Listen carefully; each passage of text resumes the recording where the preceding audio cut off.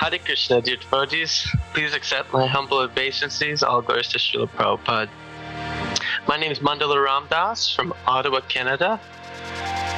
I'll be your host today, and we'll be talking about Maha Mercy. We have a special guest from Toronto, Canada. His name's Maha Bhagavat Prabhu. He's one of the greatest Sankirtan devotees in Toronto, always spreading lots of mercy in the form of Srila Prabhupada's books, and always walk around with a smile, inviting everyone to come. And he's been a very great inspiration for me as well in my spiritual life. Welcome, Maha Bhagavat Prabhu. Hare Krishna, thank you very much for having me on your podcast, Prabhu. And I wouldn't say greatest, I would just say one of them, because there's a lot of them here. That's true. Well, you've definitely been a stalwart. We've had Maha Bhagavat recently come to our center in Ottawa to share an SOS seminar, so a Sankirtan orientation seminar with some of the new devotees that have been coming, and just to inspire them so that we could all go touch the pavement together. And I see just by his acumen, this is what he lives. He lives and breathes Sankirtan, to go out, first digest Srila Prabhupada's books himself, and then go out and distribute the overflow. So today, like we said, we'll be talking about Maha Mercy. What does that mean? It's about distributing Srila Prabhupada's books in the form of just sharing this love and compassion with everyone we come across, and helping them get in touch with these great transcendental wisdom literatures. And along with that, we'll have a little discussion with regards to the Bhadra Purnima campaign, since we're in full swing of that. So, Prabhu, maybe we could just start off with what's your experience in sharing the Srimad Bhagavatam with others? Yes, so obviously we all know that Srimad Bhagavatam is the crown jewel of all of our Vaishnava literature, and even the Chaitanya Charitamrita, which is the highest text in our Gaudiya Vaishnava Siddhanta, heavily references and relies on, and in fact can be even seen as a commentary on the Srimad Bhagavatam. So definitely it's an amazing text. What I have found is that just as with everything else in Vaishnava life, such as getting Harinam Diksha, for example, or getting some kind of service, whether it is service to cook for the Lord, or service to dress the Lord, or to perform some other deity services, or any kind of service within the temple community, at least it is true in my case, is that all of that service has actually come in an undeserved way. So if, for example, I was to go out there and start looking for someone who is qualified to receive the mercy of the Srimad Bhagavatam, I would be certain that even I myself would not qualify for that. So what I have found is that we need to go out there and figure out how to increase someone's interest in spiritual life in various ways. A lot of this has to do with taking a personal interest in them, encouraging them in their spiritual life, and there will come a point when they are actually interested in the Srimad Bhagavatam. And I have found that sometimes it happens very quickly, sometimes it happens in a matter of minutes, because they are ready. Many other Vaishnavas have actually worked to help them in previous lifetimes or this lifetime, and sometimes it's just a matter of minutes, and sometimes it can take a long time. So I have seen definitely both extremes in sharing the Srimad Bhagavatam. So I can see that once I was on a plane and I was reading the Srimad Bhagavatam myself, and I was reading, and it was a 4-hour flight from Toronto to Los Angeles. And I was on this plane ride, and there was a lady beside me, and she was very curious to see what I was reading. So I gave her the Srimad Bhagavatam, and I told her about it, and then she said, "How can I get one?" like just in a very short amount of time. I was reading all this time myself, and then when I wrote about this experience to His Holiness Giriraj Swami Maharaj, he said, just see how powerful the reading of the Srimad Bhagavatam is, that just by being in the vicinity of somebody who is reading the Srimad Bhagavatam, somebody might get inspired to get a copy themselves. And then the devotees in ISKCON, I wrote to the devotees, I wrote to Vijay Prabhu, and he actually had a copy of the Srimad Bhagavatam delivered to this lady.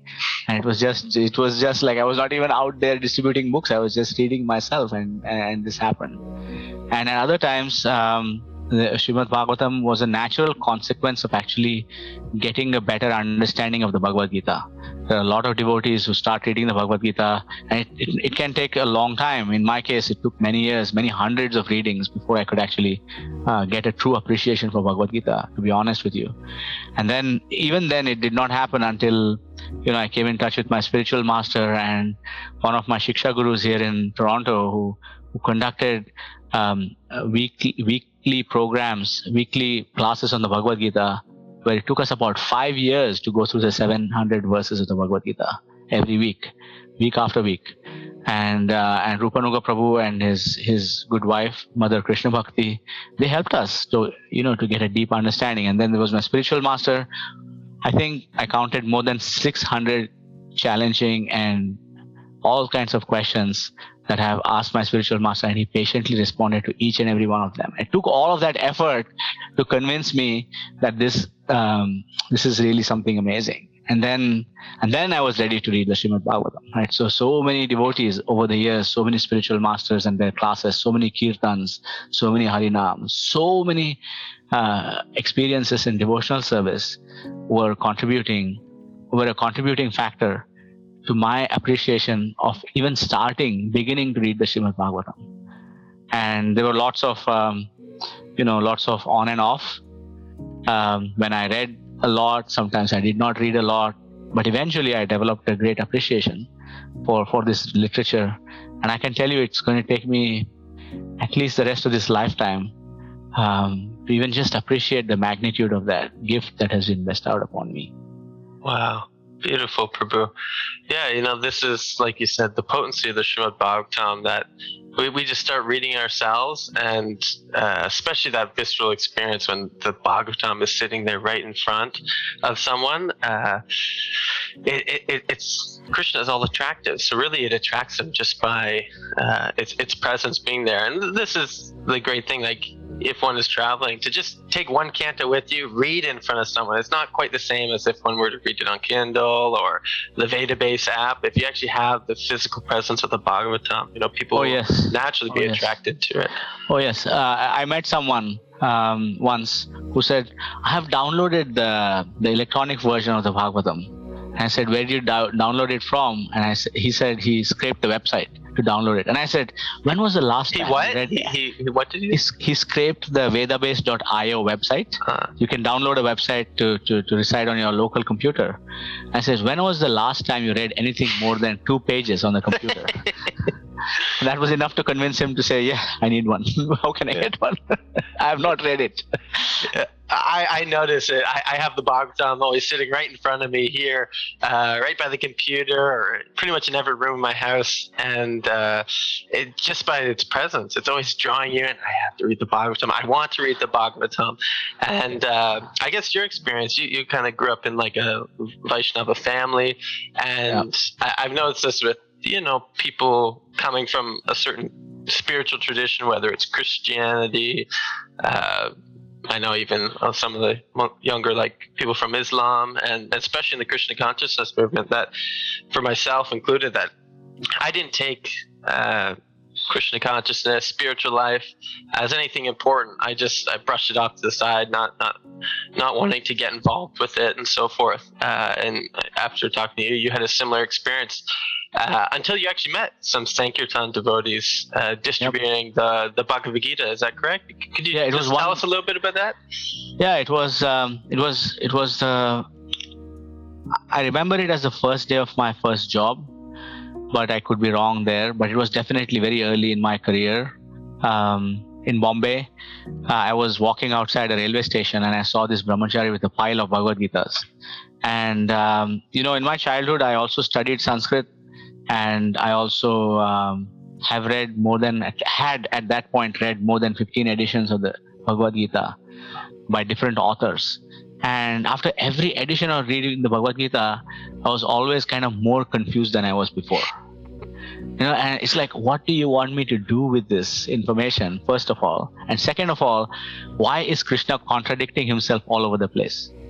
Like, how is this possible, right? And that's because I wasn't reading the Sanskrit directly, but I was reading all these translations and commentaries as well, along with the Sanskrit. So when I saw the Bhagavad Gita as it is, I thought, here's another person claiming to be as it is, and I had studied in various schools, including Christian missionary schools, etc., in India, and where actually the Bhagavad Gita and other Vedic literatures are quite maligned, I must say. They say it's full of tautologies. It's full of things that are contradictory, and you look at society around you and things like that. And I was actually quite deeply influenced by all of that stuff. So that means just like it's very confusing or watered down. What do you mean by malign?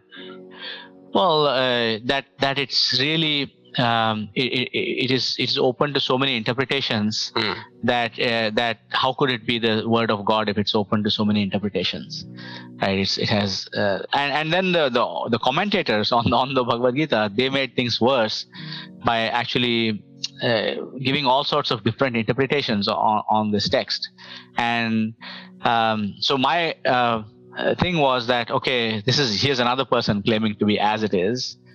And okay, and also I had this disdain for people who are running away from life, quote unquote, because here was a monk, he was my age, he was with a shaven head, and he was like, look at this fellow just mooching off of society, right? Not paying his dues.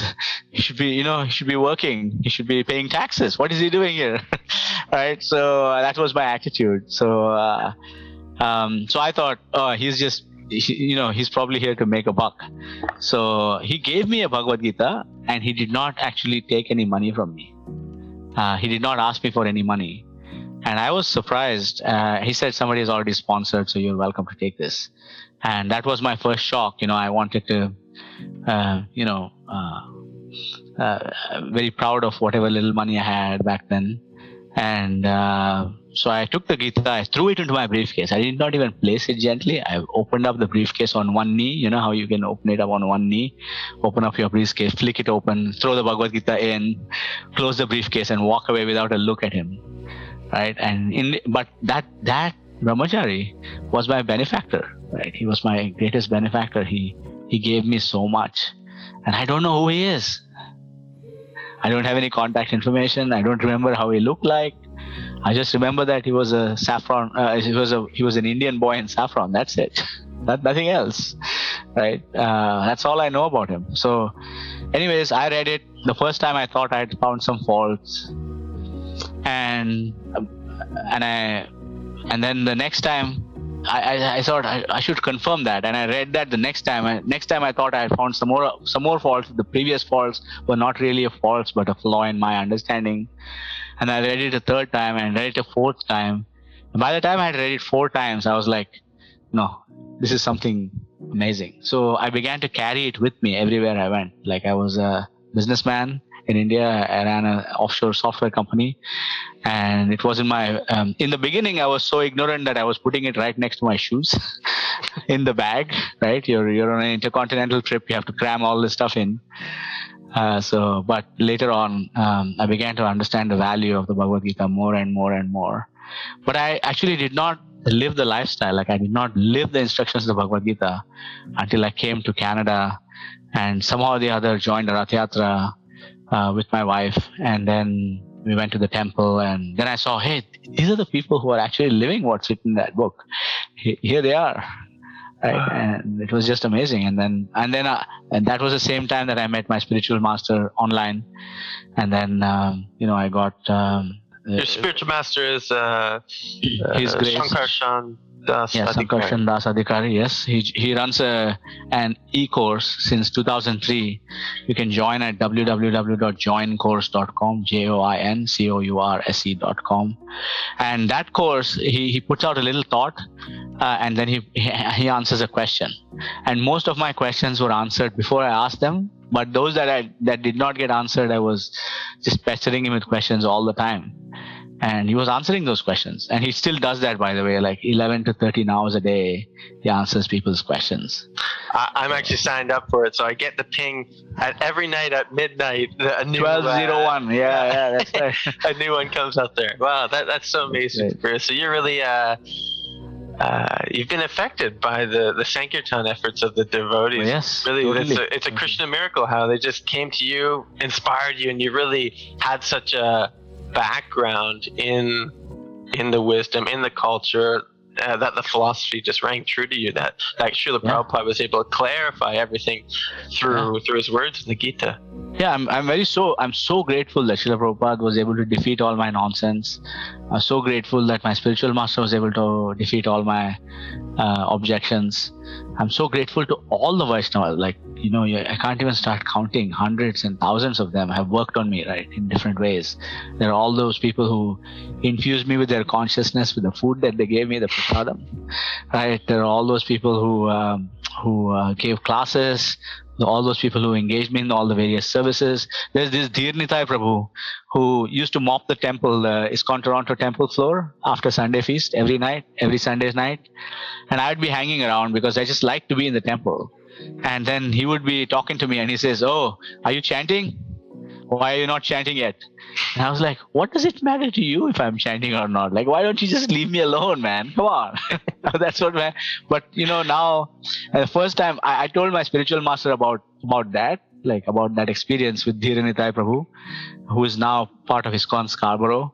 And my spiritual master offered his obeisances to him.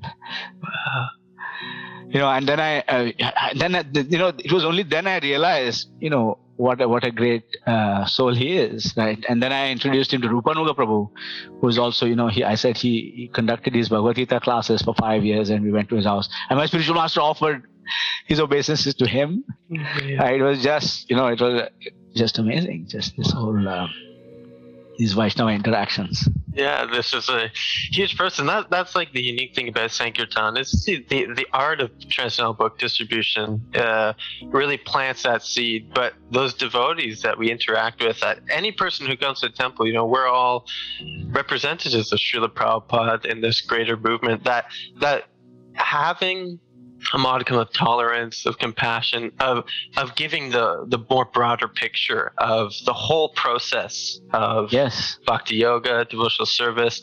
We all have to be instrumental in finding ways where we can just help someone advance in their spiritual life. Yeah. And then even those people that we meet on the streets, learn how to take care of them and bring them into the fold, and set up a drip system by which we can nourish them.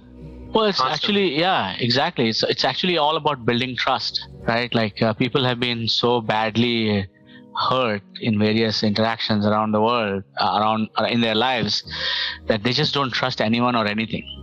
So every interaction can build that trust or break that trust. So that's what I think we are like. When someone comes to the temple, like the attitude that I have is someone has come to my grandfather's house, right? And he's a guest of my grandfather, and serve them in that way, figure out how to. Not everybody can, and that's another thing that Vaisheshika Prabhu taught us, right? When I was doing the Sankirtan training, he said that not everybody can accept everything that you have to give them, right? Like they can only accept according to their own capacity. So one of the things he said was that someone can only accept a smile from you, so give them that smile. Someone can only accept, a wave. So give them that wave. Somebody can accept prasadam. Somebody can accept, a brief, friendly conversation. Somebody can actually take a book, but doesn't have it in them to give a donation yet. Somebody can give you a donation. Somebody can, chant the Mahamantra with you. and just according to their capacity to accept, you should find out what their capacity to accept it is, and just give them as much as they can take. It's a beautiful principle. When you go out on the streets and you do book distribution, you find out, okay, by reading the people, interacting with them a little bit, then you see what they can accept. Sometimes, like in the beginning, I used to, it's called like you want to initiate them right there on the spot. You're sitting there with them for 2 hours, right? Part of the reason is you're not sure if anybody else will ever stop, right? Yeah. So you don't want to let go of them, right? Another reason is like you're just so eager to pour everything that you have received, and you have to realize, wait a minute. I have received this over the last 20 years. This person is not going to be able to accept all of that in like 20 seconds or 20 minutes or even 20 hours. Yeah. It's going to take some time, right? That's so true for me. And, I know just from some stories I'm hearing about your life and how you conduct yourself is, you received these books from just a random devotee that you've never heard of, never been in contact since, and it's had such a profound effect on your life. And since that, that's really instilled something in you to take up to the art of book distribution as well. That's pretty much you have your full-time job, but I would say this is either your part-time job or even more of a full-time job for you. That I do everything else. Yeah, I do everything else so I can do this, right? Otherwise, so in 2009, when the book distribution Sankirtan movement, like that kind of Vaisheshika Prabhu's program started here in Toronto, and it had started in summer or May, I think, of 2009, if I'm not mistaken. But we were not there. We were traveling somewhere, so we missed Vaisheshika Prabhu and Nirkula Mat.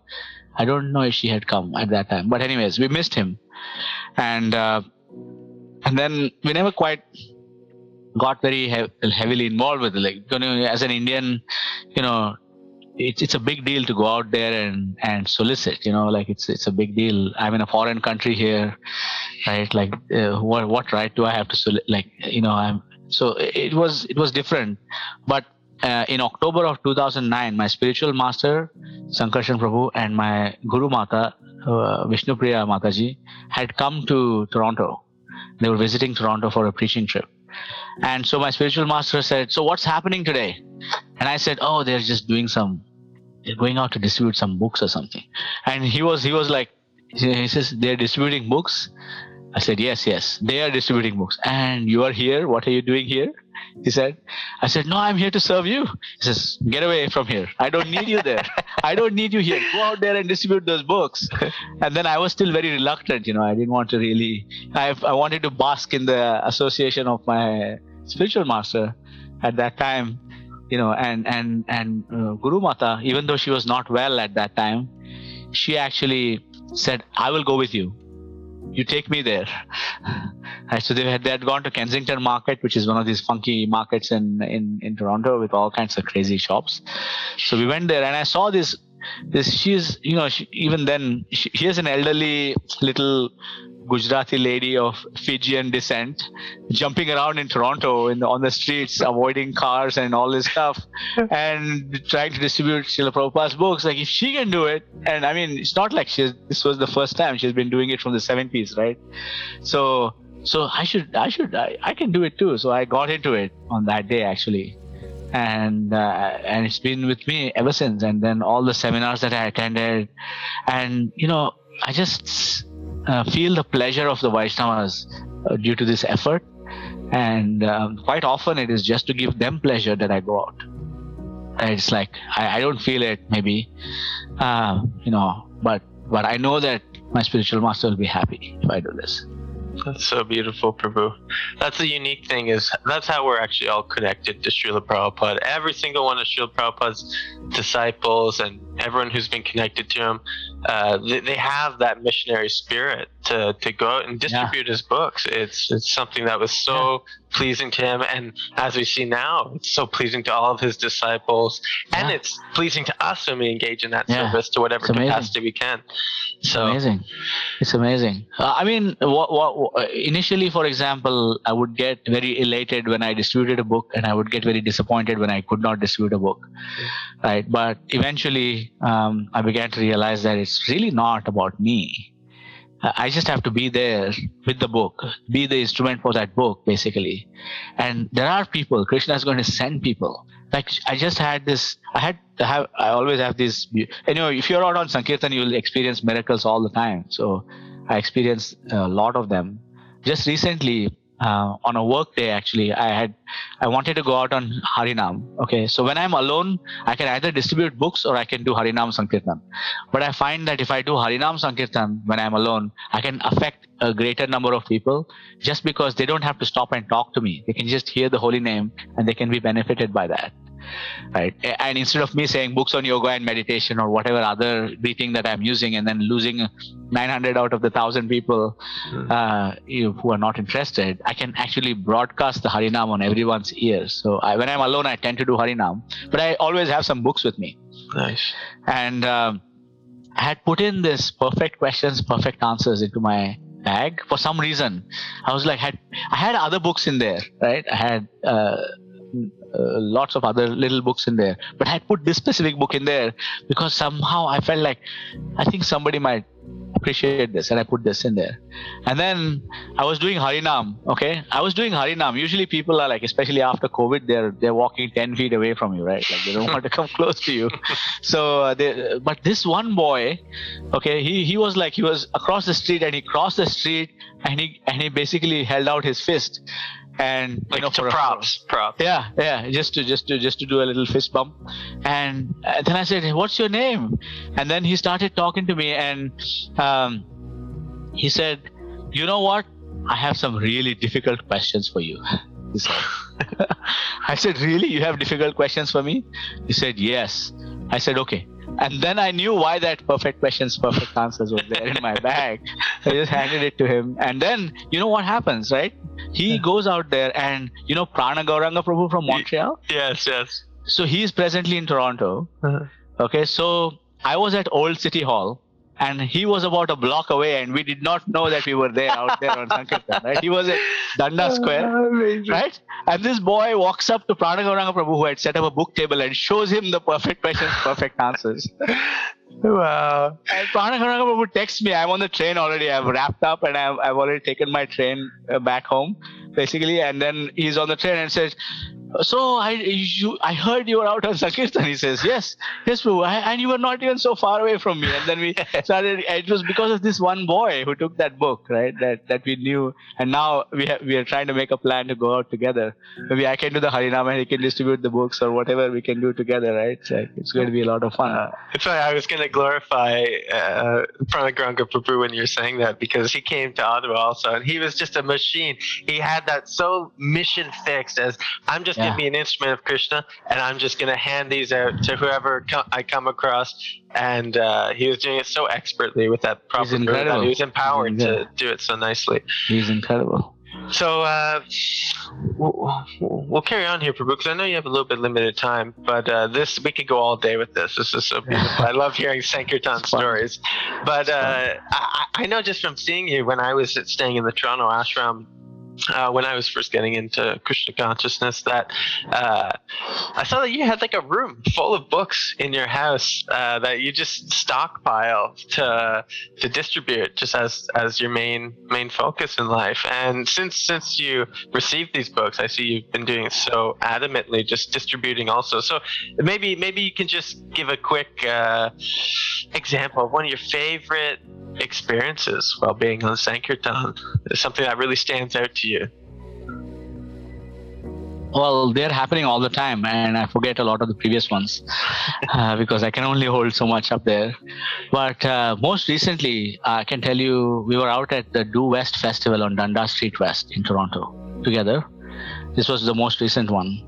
And this one man walks by along with, I find out that he's with his wife and another lady who is his mother, right? And they're basically strolling through the festival, and I start talking to him about, about stress and meditation and so on and so forth.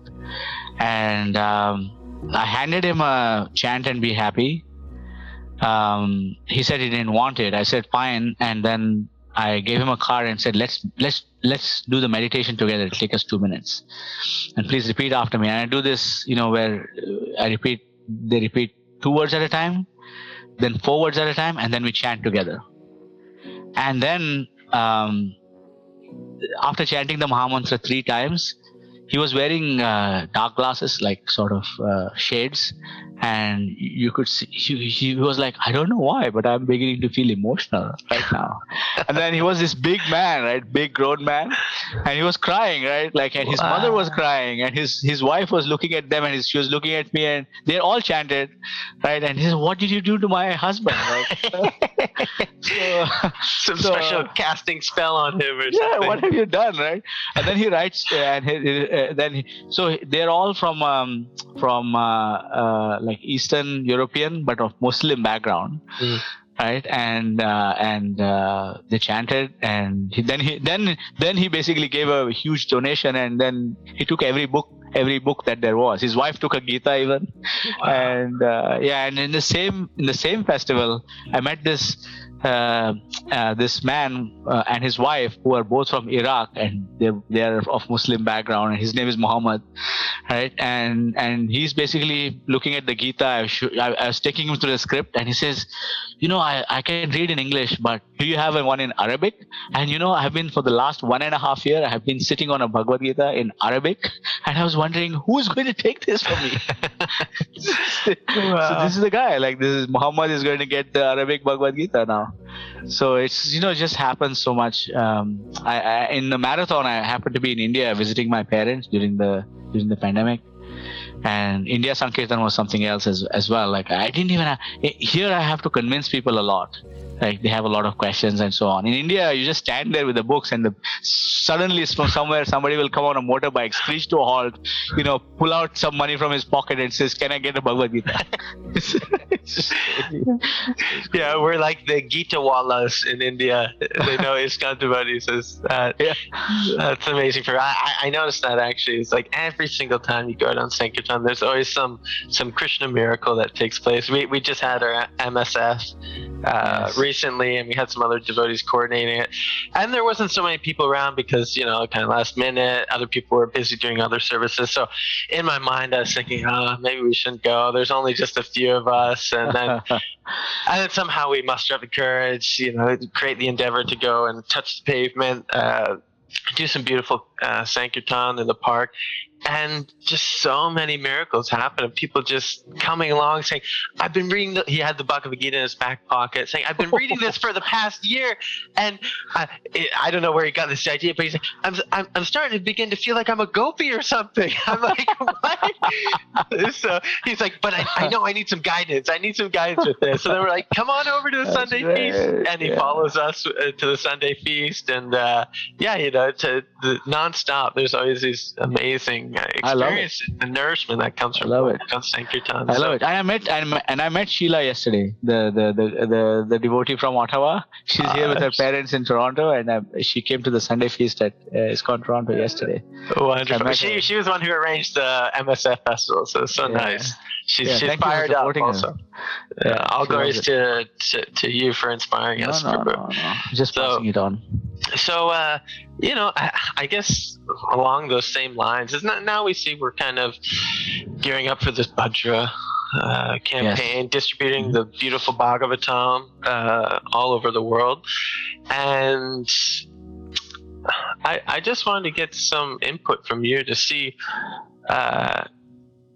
you've read the Bhagavatam, you've dove into it, and I guess what's your experience on a micro level and then a macro level of just what do you think could happen if we put this into play? Like, if people started reading the Bhagavatam in your family or in your friend circle, and then what to speak on a global scale, if we could get more people in the greater city of Toronto or the world. So first of all, what I find about the Bhagavatam is that it's a completely startling text. It turns everything that you thought you knew upside down, right? Like, it completely, like the very if you start reading the first verses of the Bhagavatam, you read this verse that says Dharma Projita Kaitava. So which means that Kaitava actually means cheating, and Dharma means, religion. It's translated in English as religion, but it means your occupational duty, your eternal occupation. and cheating, right? So essentially we realize that, okay, if I work for a corporation, or if I'm part of some sort of civic body like a city or a state or a nation, for example, or I buy a pair of shoes even, right? Like everyone is actually selling a kind of religion, right? They're basically saying that this is what it means to be part of this corporation. These are our values. This is how we behave, right? You're expected to dress in a certain way. And a funny thing, early in my career, I worked for a company that the CEO had a beard, right? So every time a young engineer would join the company, everybody they would start growing a beard, right? Because that's the way to be in this company. The CEO has a beard, and so I have a beard, so I am part of the in crowd, right? So it's like, but all of these so-called religions are just fake. Like it's just garbage. Right? It means nothing, right? But the Bhagavatam actually startles you into thinking about so many things in a different way. Like when you in the 12th canto, you read about the Kali Yuga, you say, you read about how men consider themselves handsome when they have long hair, right? And you see that all over the place, right? Like you see that happening. Long hair, both beard as well as their hair. Actually, you see that. How is it possible that the Bhagavatam has all of this information, right? So personally, I feel like the Bhadra campaign is such an amazing innovation, such an amazing idea, because we should find every possible excuse in the world to distribute the Bhagavatam. And every possible excuse. We should find every single verse that glorifies the Bhagavatam. We should find every single blessing that is given. Every chapter, at the end of every chapter, practically there is a blessing, right? From if you look at the various chapters in the Bhagavatam, whether it's a chapter about the pastime of Dhruva Maharaj, or the pastime of Prahlad Maharaj, or there are so many chapters in there, and every chapter has a blessing practically at the end of it. And we should take every single one of these blessings and go out there, because even if people might have some fruitive idea that, if I give the Bhagavatam on a golden throne, I will go back to Godhead, right? Or if somebody and that person will also go back to Godhead, whoever is receiving this. And even if someone might think, this is a fruitive idea, right? Like who cares about going back to Godhead? We want to be, we want to serve Krishna. Whatever the idea might be, the fact is that anyone who comes in contact with the Bhagavatam will definitely begin their journey, right? And eventually all of those statements in the Bhagavatam will come true, and they are true, and they will come true. They will manifest in that person's life. So we should somehow or the other find a way to make more and more people fortunate. Like the Bhagavatam is like an ocean of good fortune. Like I did not understand the extent of that until I started actually reading it and appreciating it, over the years, multiple times sometimes. And when you see a verse quoted in one of Srila Prabhupada's lectures, for example, or when you hear someone giving a class on the Chaitanya Charitamrita quote the Bhagavatam, or Mahaprabhu quotes the Bhagavatam, or his associates quote the Bhagavatam, you see how important the Bhagavatam is. So I think, yes, we should just totally find every single excuse in the world to share the Bhagavatam with those who might not even appreciate it. I didn't appreciate it. Like I'm in the same boat. Right. So I grew up with like the Bhagavatam always around. Like my mother, she had a set of Bhagavatams, and I'd always look at it with such a daunting vision, because I'd see this massive, and she had those smaller volumes. So it was like the 40 volume of the Srimad Bhagavatam, and I wasn't a super strong reader growing up or anything like that, but I thought, I could never finish that in my entire life, until I heard what Sheshika Prabhu said of just that systematic reading of, even if you just read 8 pages a day, then you can finish the whole Bhagavatam in 5 years. Yeah. That changed my entire perspective towards like a daily sadhana, or just a daily practice, chipping away at it. And what to speak of 20 pages, 2 years, 40 pages, 1 year.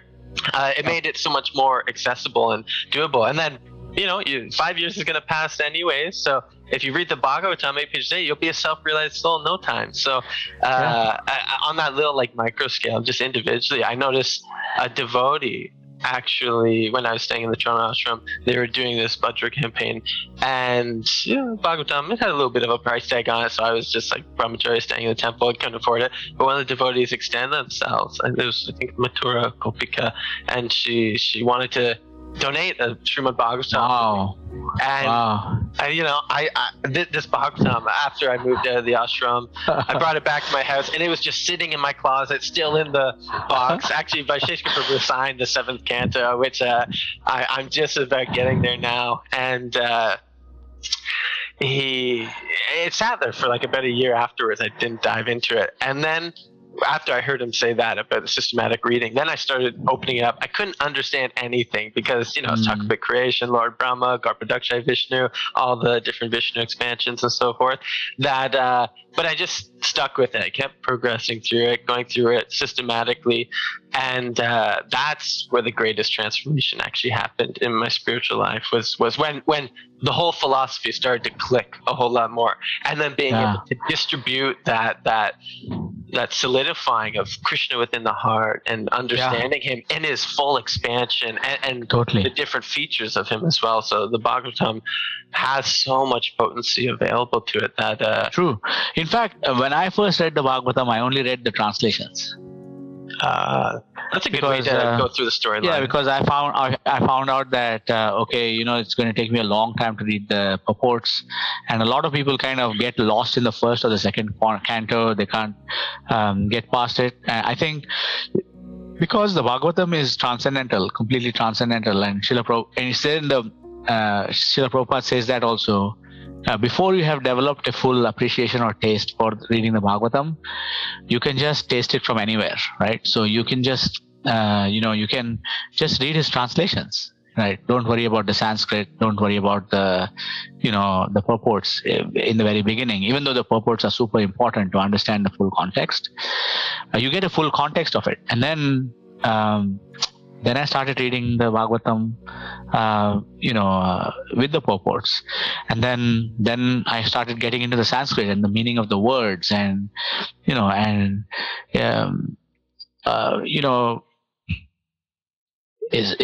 personally, this is my personal thing. It's not even important to get through it. Just be in touch with the Bhagavatam somehow or the other. And this will have a tremendous impact. Even one verse, one page, one paragraph. A lot of people are I know you have a little child, so it's actually difficult to spend a lot of time reading. It's very noisy at home, and it's not easy at all. So I find that any little thing you can do helps a lot. So what I did, for example, is I started these reading groups. There are about 7 or 8 of them now. And they're all students of the Ultimate Self-Realization course through a Google group, and we started reading the various. Every year we start one class, and about 100 people join, and they start reading, and we start reading with small books of Srila Prabhupada. Then we read the Bhagavad Gita as it is 4 times, and then we read the Sri Ishopanishad. Then we read the Nectar of Instruction. And then we read the Nectar of Devotion. We read the Brahma Samhita. Like we read all those basic texts, and then the course, whoever is basically conducting that group starts reading the Bhagavatam. And then we first read only the translations, and then we read the chapter summaries only, then the translations, then we go through multiple rounds of it. And one of the groups that we started way back in 2011 is now reading the Chaitanya Charitamrita. So what I find is that even if I don't have the time to sit down and read, I always have my phone with me. So I'm getting at least 8 emails a day that are in different stages of reading. Somebody's reading from the Perfection of Yoga. Somebody's reading from the Bhagavad Gita. Somebody's reading from Chant and Be Happy. Somebody's reading from Ishopanishad. Somebody's reading from Brahma Samhita. And even if I just read whatever the course facilitator posted, which is probably a couple of paragraphs or maybe half a page or 1 page or whatever it is text that they pasted in the email, I'm still getting a full quota of reading, even if I haven't had a chance to sit down and read. So, and Srila Prabhupada said this, he actually started the International Society for Krishna Consciousness to get the association of Vaishnavas.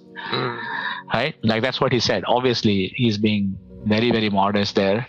But but he meant it, right? So he created those Vaishnavas so he could have their association, right? So if we can basically figure out some kind of programs, whatever that might be, where people are reading or chanting or hearing or doing something of that sort, then that alone keeps us going, because like 8 people are at different levels of energy at different times, right? Like somebody is waning, somebody is waxing, right? Is going up and down, but you can kind of keep up. You can get nourishment from them, all of them. And they might say, "Oh, Prabhu, you got me started doing this," but I'm like, "Well, I got you started doing, but because you kept doing it, I got inspired to, hear and chant more." Beautiful analogy, Prabhu. That's a good takeaway. Also, is just always be in touch with the Bhagavatam. And the great thing about the Bhagavatam is that, like, I was getting my hair cut today, and I was asking the person who was cutting my hair, "Do you like to read?" And then the conversation, got on to these great epics coming out of, ancient India. And she said, yeah, well, the thing about like a good book is like, you don't want it to end, or you're sad once it ends, or if it's dragged on too long in different series like Harry Potter, then it just gets diluted. But I was thinking with the Bhagavatam, it like never ends. And as you progress through it, it just gets sweeter and sweeter. And then you can start it all over again and feel the same rush of excitement and exactly depth to it. So I was just reading the at a certain point I was reading the how Lord Varahadev was fighting Hiranyaksha, right? And how he was playing with him, and how and the demigods actually thought that Hiranyaksha was defeating Varahadev, and they were getting very nervous about it. It's just such amazing drama inside there, right? It's Varahadev, right? It's not even the 3-banded form of Krishna playing his flute. It's Lord Varaha, right? So it's completely transcendental, right? I remember actually hearing that passage with the mace, and he's just, they're battling it out. I was just envisioning, oh, this is so ecstatic. Yeah. It's quite an epic, absolutely. It's beautiful. Let's distribute these Bhagavatams all over Canada, Prabhu, by the mercy of the devotees and for Srila Prabhupada's pleasure. Let's do the best we can to connect people. Thank you. With the and I'd like to mention one thing, which is that actually when it comes down to how many books I distributed or how many books I distribute, the number is actually very small. I don't distribute a lot of books actually, because one, I'm a grahastha. I work a job. It's hard for me to go out for long periods of time, which is what it takes to distribute a lot of books. But I don't even think that the number of books that we distribute even matters. Just the attempt to distribute Srila Prabhupada's books is enough to keep us enlivened, ourselves enlivened. Like even after a day full of getting no's, for example, I'm coming home, I'm singing and chanting, and people around me are like, "Hey, it's so nice to see a person actually singing," right? So I just feel happy. So I think anybody who tries to take up this service of book distribution and does it consistently is actually guaranteed to be jolly, because it's a lot of fun. It's very adventurous. It's so much that we get out of it. Even if others might not get anything from our efforts, I don't know who has got what from my efforts, but it's great. And and personally for me, I have a lot of follow-up. So the follow-up keeps me in Krishna conscious discussions, right? Because people are asking questions always. So I have thousands of contacts, and please do that. Please follow up. Please do your best to give them your best. Important, those follow-up tactics. And I guess one other thing with regards to the Bhagavatam is, we see it as such a vast literature, and when you're stepping into the Bhagavatam, it seems like just incomprehensible. So, what just something briefly, if you could think, if you have any tips or thoughts that we could go through the Bhagavatam in a systematic way where we can digest it and it makes sense. So navigating through the Bhagavatam, any tips? Bhagavatam is Krishna, right? The Bhagavatam is Krishna, and Krishna reveals himself when he wants to. So even if I might not understand what is going on in the Bhagavatam, I just keep reading. You can pass on, like you don't have to stick to that particular point and insist and force Krishna to reveal himself, because he's not like that's not how bhakti works, right? So bhakti is when Krishna reveals himself whenever he wants to. He has the lock and key. Radha Krishna are inside, and they have the lock and key, and they have to open the door to come out and meet you. Not you can't barge in to Krishna like that, right? He will let us in when he feels that we are ready for it. So I feel like you just continue reading, and even if my understanding on a particular aspect of the Bhagavatam is weak, that doesn't mean I cannot appreciate it. Just keep reading, keep going, and it helps a lot. The example given is Rupanuga Prabhu told me, and I'll tell you this story. I don't know how much time we have, but we got about another 5 or so, a little bit more. So I'll tell you the story. It's very important lesson for me, anyways. So there was this boy whose grandfather used to tell him stories from the scriptures, from the Ramayana, from the Mahabharata, from the Bhagavatam, and so on, constantly telling him these pastimes, recounting these pastimes. And as the boy was little, he would hear these stories, because little children love stories. But then as he became a teenager, he was like, I don't know what I'm doing with grandpa here, but I'm not sure it's having any impact on me. Like, I don't remember any of these stories, first of all. He's been telling me stories for the last 15 years. I hardly remember anything. Right. Secondly, what impact has it had on me anyways? Like, what benefit what's in it for me with him? This is very important, right? These days, everybody is like, what's in it for me? Right. So I haven't really got. So he basically breaks the hard news to his grandfather and says, Grandpa, you know what? I really appreciate that you've been doing this for me. But unfortunately, I think we need to stop because I'm not seeing any value from it. Right. The grandfather is heartbroken, but he says, okay, oh my dear boy, you please do this one thing for me, okay? You see that coal basket over there? They live in a village, so they use coal to cook and to heat and so on. So you see that coal basket over there? He says, yes. He looks at it. It's a wicker basket, right? And with holes. He says, go there and bring me back some water from the river. And the boy looks at his grandpa. He always had a sneaking suspicion that he was crazy, but now he's 100% sure that his grandfather is crazy, right? So he's like, okay, he's my grandfather. I love him. I will do whatever he asks me to. So he goes to the river, fills it up, and he, in a teenager sort of way, walks half-heartedly over to the home. And by the time he comes out, all the water is gone because it's a wicker basket. It leaks out of all the holes. He says, go try again, right? And he's like, he doesn't know why his grandfather is doing this. But he's like, okay, just to humor him, he does it anyways. He does this again and again, repeatedly, right? And then he says, and he's fully tired because he's walking up and down the river all the time. And he's like, you know what? I'm not doing this anymore. I'm sorry, but I'm not doing this anymore. Just like I'm not hearing your stories, I'm not trying to get you water in this wicker basket. This is full of holes. So he says, the grandfather says, do you notice anything?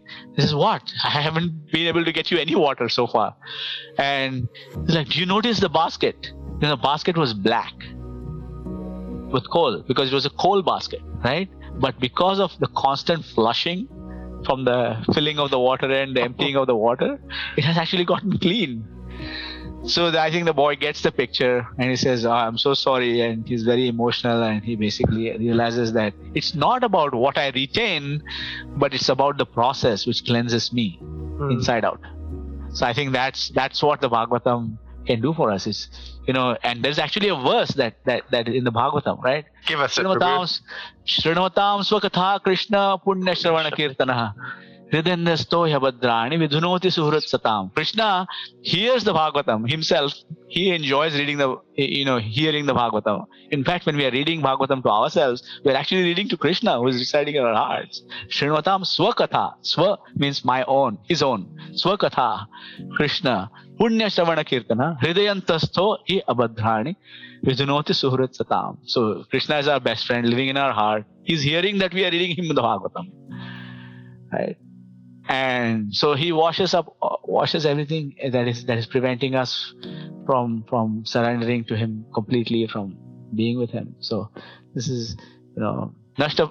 There's the whole verse like Nashta Praya, and another verse that I really love is the one that Vaisheshika Prabhu taught me while I was driving him back from the airport. He used the 45 minutes to teach me that verse backwards, forwards, the whole way. Right? Let's hear it. Yeah, so there's one verse in the Bhagavatam that says, how a person who is traveling, this is the verse basically. Dhautatma Purusha Krishna Padamulam Namunchati Mukta Sarva Pariklesha Pantha Swasharanam Yatha, which means that a person whose heart has been cleansed by the reading of the Bhagavatam it just behaves like a traveler who has just come home from a troublesome journey. And Vaisheshika Prabhu says, when you're traveling, you get what you get, right? You get whatever facilities you're going to get. You only get what you want when you come back home, right? So when a person whose heart is cleansed, then Dhautatma Purusha Krishna Padamulam na munchati, doesn't let go of Krishna's lotus feet, holds on to them in the core of his heart. Padamulam na munchati Mukta Sarva Pariklesha. He has finished all his travels around the whole universe in all the different species, right, and remembers them all. Right? He understands all his travels. Padamulam na munchati Mukta Sarva Pariklesha Pantha Swasharanam Yatha. How a traveler who is returned home feels, after a long and troublesome journey. So this journey in the material world is very long and troublesome, but once we develop a taste for hearing and chanting from the Srimad Bhagavatam, then we never let go of Krishna's lotus feet. This is so perfect, Prabhu. It's so encouraging to my heart to hear all of these beautiful aphorisms and encouragement to dive into the Bhagavatam. And we have this slogan this year, which is the slogan is save Earth now, and how do we really save Earth now? It's through this Maha Mercy of the Bhagavatam. And what does that mean? That ultimately means that if we can dive into the Bhagavatam and be those living representatives of the Bhagavatam and the embodiment, just like Vaisheshika Prabhu, as we see his profound effect from being a walking, talking Bhagavatam, then we all become instruments of this Maha Mercy to distribute it all over the world, and we become, like you, Prabhu, a Mahabhagavat, someone who's empowered to distribute all of Krishna's mercy. Mahabhagavat, this is very important for everybody to know, especially myself. Mahabhagavat is my spiritual master. I'm a das. Yes, Mahabhagavat Das. I love that, Prabhu. All glories to all the devotees. And Prabhu, thank you so much for Thank you very much for having me on. Inspiring all the devotees. This is what we all live for, and your life just to spread Srila Prabhupada's message of the Bhagavatam and all of these truths that come out of what Srila Prabhupada endeavored to do is a life worth living. So keep distributing that mercy, Prabhu. Thank you. And I'm very much indebted to you to give me your association here, and I'm looking forward to serving with you soon, my friend. Thank you very much for all your encouragement, Prabhu. Any last words you'd like to say to the devotees, to just little drops of encouragement? Please try, and you will see what an amazing difference it makes. Hare Krishna, Krishna Krishna, Hare Hare, Hare Ram, Hare Ram, Ram Ram, Hare Hare.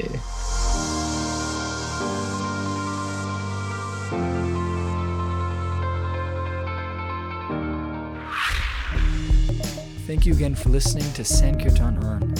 Please feel free to subscribe and share with your friends for regular updates and inspirational stories on how, by giving, we grow. Thank you for sharing this time with us. All glories to Srila Prabhupada.